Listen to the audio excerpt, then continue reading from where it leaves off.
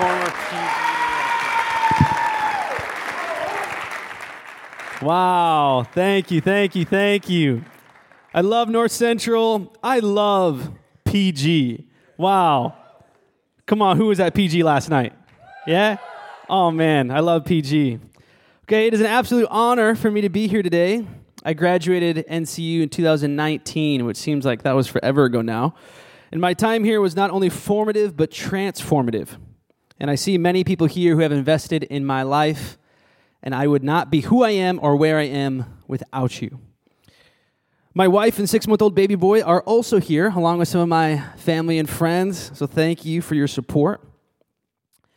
The question for you today is, have you ever had an encounter with God that changed your life forever?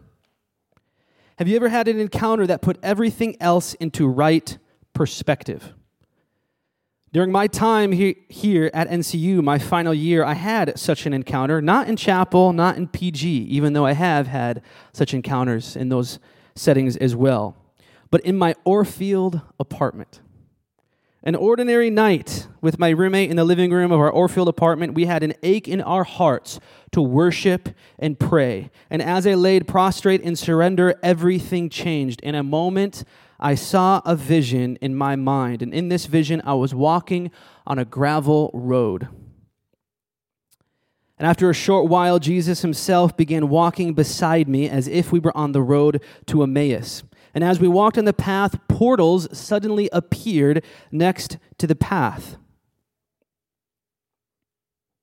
As I peered into each portal one by one, I saw moments from my past being replayed. And these moments were not moments of success. These moments were moments of sin, failure, shame, and guilt. Moments such as the first time I ever viewed pornography as an early teen. Moments that marked my life forever. And I began to repent and confess and kneel down before the Lord there on the gravel path. And yet, as these moments replayed, I began to see where Jesus was in every single one. He was always right there. Then suddenly the portals disappeared and I was left alone at the end of the path. But when my gaze lifted, I saw a bloody and beaten Jesus with a crown of thorns on his head, with his hands and his feet nailed to the cross. And in this moment of sacrifice, with his arms stretched wide, he looked at me with love in his eyes and said, "I did this for you. I did this for you." And like a rushing river, I felt love, forgiveness, freedom, and new life flow through my life. All remains of shame and guilt from my past were washed away, and finally the scene shifted once more again. I found myself at the bottom of a valley, and as I looked up, I saw again an army of heaven. And down came an angel with dazzling armor walking down the valley towards me, and I subconsciously knew to kneel. He drew his sword out, put it on my shoulder, and said, "You've been called by the sword. Honor the Lord with your life." Then, as quickly as it came, the vision ended. I was left changed, and I wanted nothing more after that than to bring him glory and to express my overwhelming gratitude to him. Have you ever had an encounter with God that changed your life forever and put everything else into right perspective? If you haven't had such an encounter yet, I pray that God would give you one. Let us pray. Jesus, we come before you today, recognizing, God, that you are holy and worthy and good. And I pray, Jesus, that wherever we are today in our walk with you, that we would have a revelation today that would mark us, that we would see you as the one who gave up everything for us. And in return, out of an overwhelming gratitude and joy, we'd have nothing else. We'd want nothing else than to give our lives back to you. Would you do a mighty work in us today? Everybody said, amen, amen. If you want a sermon title today, here it is. 5 Elements of an Unconditional Yes. 5 elements of an unconditional yes. You see, in Scripture, there are what are termed call narratives. There are individuals all throughout Scripture who were chosen and called by God, and each had an encounter with God that changed them forever. And biblical scholarship has shown that these call narratives reflect similar patterns and themes. From the call experiences of Moses, Gideon, Jeremiah, Amos, Ezekiel, Peter, and Isaiah, all have fascinating similarities. There are several different themes, but today we will focus on 5 elements of an unconditional yes. I call these the 5 C's. Clarity, conviction, confession, cleansing, and commissioning. Clarity, conviction, confession, cleansing, and commissioning. To analyze this ourselves, let us turn to the life of Isaiah. Now, before we jump into the text, as I was preparing for this message, I learned that Dr. Williams preached on the call of Isaiah before break. I listened to his message, and it is full of gold. And if you weren't at chapel that day, you should go back and listen to it. But even so, I strongly sensed God's direction to focus on the passage once again. So I pray God would help us to build on the foundation that's already been laid. Indeed, I believe God is trying to get our attention. Let us turn to Isaiah 6. The passage opens up with a precise date in the year that King Uzziah died, grounding the vision in a specific historical context. The death of King Uzziah marked a critical period in Israel's history, a time of political transition and uncertainty, very much like our own. And against this backdrop, Isaiah encounters a transcendent vision that changes him forever. In the NASB, it's written, "In the year of King Uzziah's death, I saw the Lord sitting on a throne, lofty and exalted, with the train of his robe filling the temple. Seraphim were standing above him, each having 6 wings. With 2 each covered his face, with 2 each covered his feet, and with 2 each flew. And one called out to one another." I actually invite you, instead of reading along, I invite you to close your eyes and actually envision this in your own mind. Holy, holy, holy is the Lord of armies. The whole earth is full of his glory. And the foundations of the thresholds trembled at the voice of him who called, while the temple was filling with smoke. And then Isaiah said, "Woe to me, for I am ruined, because I am a man of unclean lips, and I live among people of unclean lips, for my eyes have seen the King, the Lord of armies." Then one of the seraphim flew to me with a burning coal in his hand, which he had taken from the altar with tongs.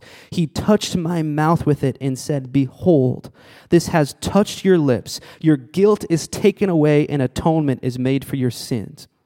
Then I heard the voice of the Lord saying, "Whom shall I send, and who will go for us?" And then I said, "Here am I, send me." You can open your eyes. First, clarity. We must see God clearly. Holy, holy, holy.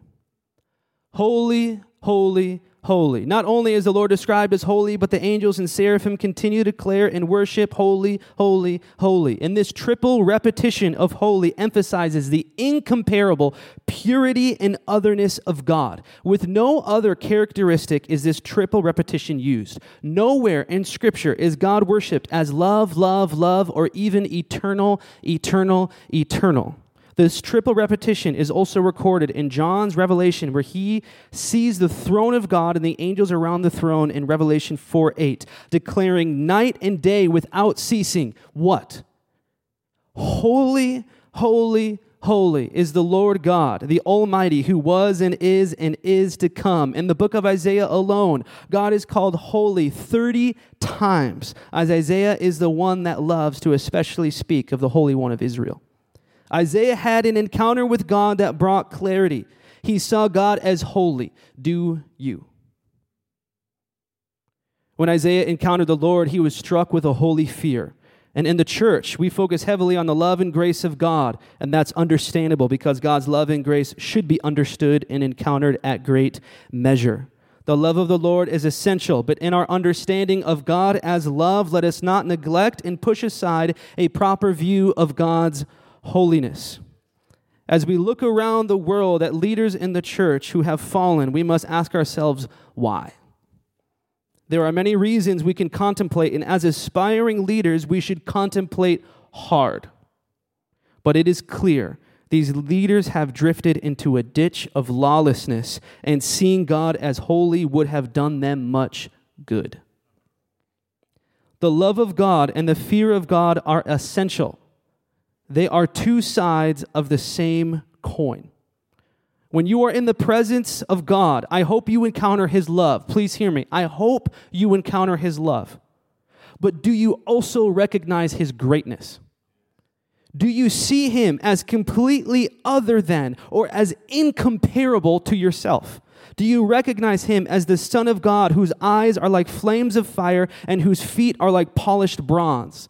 Revelation 2:18. Do you see God as holy? Do you see Him clearly? First, clarity. Second, conviction. Isaiah's response to this awe-inspiring vision was a profound awareness of his own unworthiness and sin. He proclaimed, "Woe is me! I am ruined. I am a man of unclean lips, and I live among a people of unclean lips, and my eyes have seen the King, the Lord Almighty." The NLT says, "I am doomed." ESV proclaims, "I am lost." KJV declares, "I am undone." And this Hebrew word, dama, is a word that is meant to describe someone who is destroyed or who ceases to exist, someone who is utterly undone. From the place of clarity, conviction occurs. When we see God clearly, and when we see ourselves clearly in comparison to the holiness of God, we fall to our face. Have you ever, like Isaiah, come to a place of humble conviction? Peter, during his call narrative in Luke 5:8, fell to his knees before Jesus and declared, the Message translation describes Peter's declaration, "Master, leave. I'm a sinner and can't handle this holiness. Leave me to myself." Here's the problem. When we compare ourselves to those around us, we can always find someone who's worse. We think, I'm good because at least I'm not as bad as that person. We think through selective comparison that we are okay. But through selective comparison, you can always make yourself better. However, you can always make yourself feel better. However, what happens when you compare yourself to the holiness of God? What happens when you compare yourself to the sinless, spotless Lamb of God? How do you hold up then? Do you have jealousy, bitterness, resentment, unforgiveness, immorality, selfish ambition, hatred, greed, or envy in your heart? How do you compare? First, clarity. Second, conviction. Third, confession. What are we to do? In Revelation 3, Jesus, the one whose hair is white like wool and eyes like flames of fire, spoke clearly to the church in Laodicea. In verse 19, you can skip ahead to verse 19. In Revelation 3, verse 19, he declares, "Those whom I love, I rebuke and discipline. Those whom I love, I rebuke and discipline. Therefore, be zealous and repent." Therefore, be zealous and repent. Like Isaiah, clarity leads to conviction, and conviction must lead to confession. We bring ourselves fully before the Lord, and we surrender all we are at His feet. We humbly recognize the state we are in ruin, and we cry out to the Lord for salvation and forgiveness. As we see God clearly, conviction comes. But we must all make the choice whether we will humble ourselves to a place of confession or not. Clarity, conviction, confession, cleansing. Thank God the Lord does not leave us to ourselves. Jesus responds to Peter and declares, "There is nothing to fear." Their seraphim responded by purifying Isaiah, symbolically cleansing his lips with a live coal from the altar. Not only does this address Isaiah's specific concern about his unclean lips, but also signified the removal of sin and the consecration of the prophet for his divine commission. This is a symbol of what is available to us today. Isaiah, the one who prophesied the coming of the suffering servant, the perfect spotless Lamb of God who suffered for our sake so we could be cleansed, forgiven, set free, and given new life. Isaiah moved from clarity to conviction to confession to cleansing. When we confess, Christ is faithful to forgive us and set us free. 1 John 1:9 declares, if we confess our sins, he is faithful and righteous so that he will forgive us our sins and cleanse us from all unrighteousness. I encourage you, if you need to confess today, there is nothing to fear. The Lord desires our humility, but as we come before him, he is faithful to make us new. Clarity, conviction, confession, cleansing, and finally, commissioning. From the place of cleansing, from being made new, the voice of the Lord echoed in Isaiah's ears. Whom shall I send? Who will go for us? And Isaiah responded, my roommate. He's going to be a missionary. He's going to go. Wait, no. Isaiah, without even knowing the assignment, proclaimed, here am I, pick me, send me, I am willing. Leopold, in the exposition of Isaiah, states, after the vision, Isaiah is no longer the man he was. He feels this keenly, so much so that when the Lord's question is addressed to no one in particular, do you see that? The Lord did not say, will you, Isaiah, go? The Lord says, who will go? The question was not given to Isaiah directly. It echoed in Isaiah's ears. It was addressed to no one in particular, but largely, in a sense, a call for volunteers who will go in perfect freedom and without a trace of unwholesome compulsion. Isaiah responds with joy. Listen, offering himself without reservations of any kind. Then he gets his commission. Go and say. From a place of cleansing, one's heart is full of gratitude, and the only natural response is to volunteer. Instead of being coerced into being sent, whether near or far, you desire beyond anything else to glorify him with your whole life. Worship Live, you can come forward. What did Isaiah volunteer for? Anything, anywhere, anytime. Let us be clear, it is God's mission and not your own, and he is looking for those like Isaiah who offer themselves up without reservations of any kind. When you say, here I am, send me, you are offering yourself in surrender and submission. One must declare, God, anything you ask me to do, anywhere you ask me to go, and anytime you ask me to do it, here am I. The Lord gave Isaiah a challenging message to proclaim to the people of Israel, and God is likely going to ask you to do tough things. Here am I, anything. Here am I, Lord, anywhere. Here am I, anytime. With perfect freedom and without a trace of unwholesome compulsion, but full of gratitude and joy, here am I. Send me.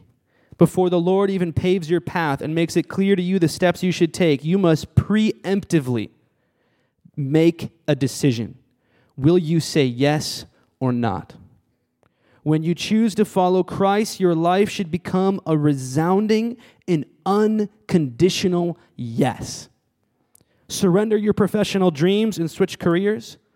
Go to a foreign land and serve amongst unreached people groups. Sacrificially give on behalf of the oppressed. Anything, anywhere, anytime. Whether it's business, ministry, social work, medicine, missions, or sports, God is looking for those who offer themselves without reservations of any kind. When will the gospel again become what it once was? Foolish and dangerous, yes, but wholly worth our everything. Clarity, conviction, confession, cleansing, commissioning. Here am I, send me.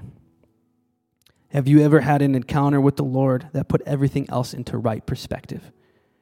When we see him clearly, when we see ourselves clearly, it brings us to a place of conviction. You have a choice.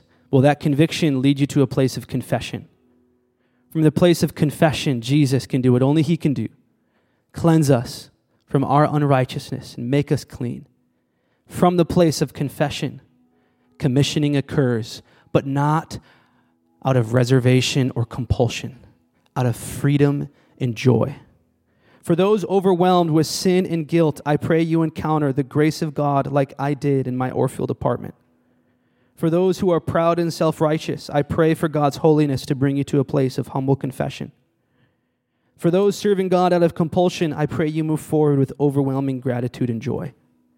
For those afraid to be used by God, I pray you see Jesus as worthy of your unconditional surrender. Ultimately, I pray that God would raise Isaiahs out of this university and out of this generation who, full of freedom and new life, surrender themselves unconditionally to the mission of God with joy in their hearts.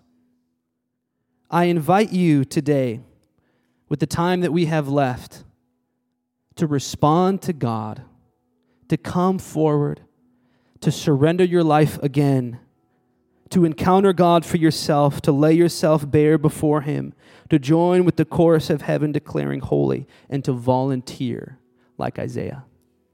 I'm going to ask Worship Live to continue to play and to lead us into worship as they feel led by the Spirit. And I'm going to pray, and I invite you to respond as you feel led. Come and see God clearly. Worship him as holy. And surrender yourself to him. Jesus, we love you. We praise you in this place, and we respond. For you are holy, holy, holy. You are worthy, worthy, worthy. We come before you, God, for we see you clearly. And God, we thank you that you have come to set us free from ourselves. God, that you have made us new. And in this place of freedom, we lay our lives down again. I pray, God, that you would rise up Isaiahs out of this university, out of this generation who lay their lives down again in unconditional surrender with their yes. We give you these next few minutes, Lord. Would you move and would we encounter you anew? In Jesus' name, you may come, respond how you feel led by the Lord, but don't be in a rush. If you have time, stay, pray, kneel, lay prostrate on the ground, and surrender again to Jesus. Thanks again.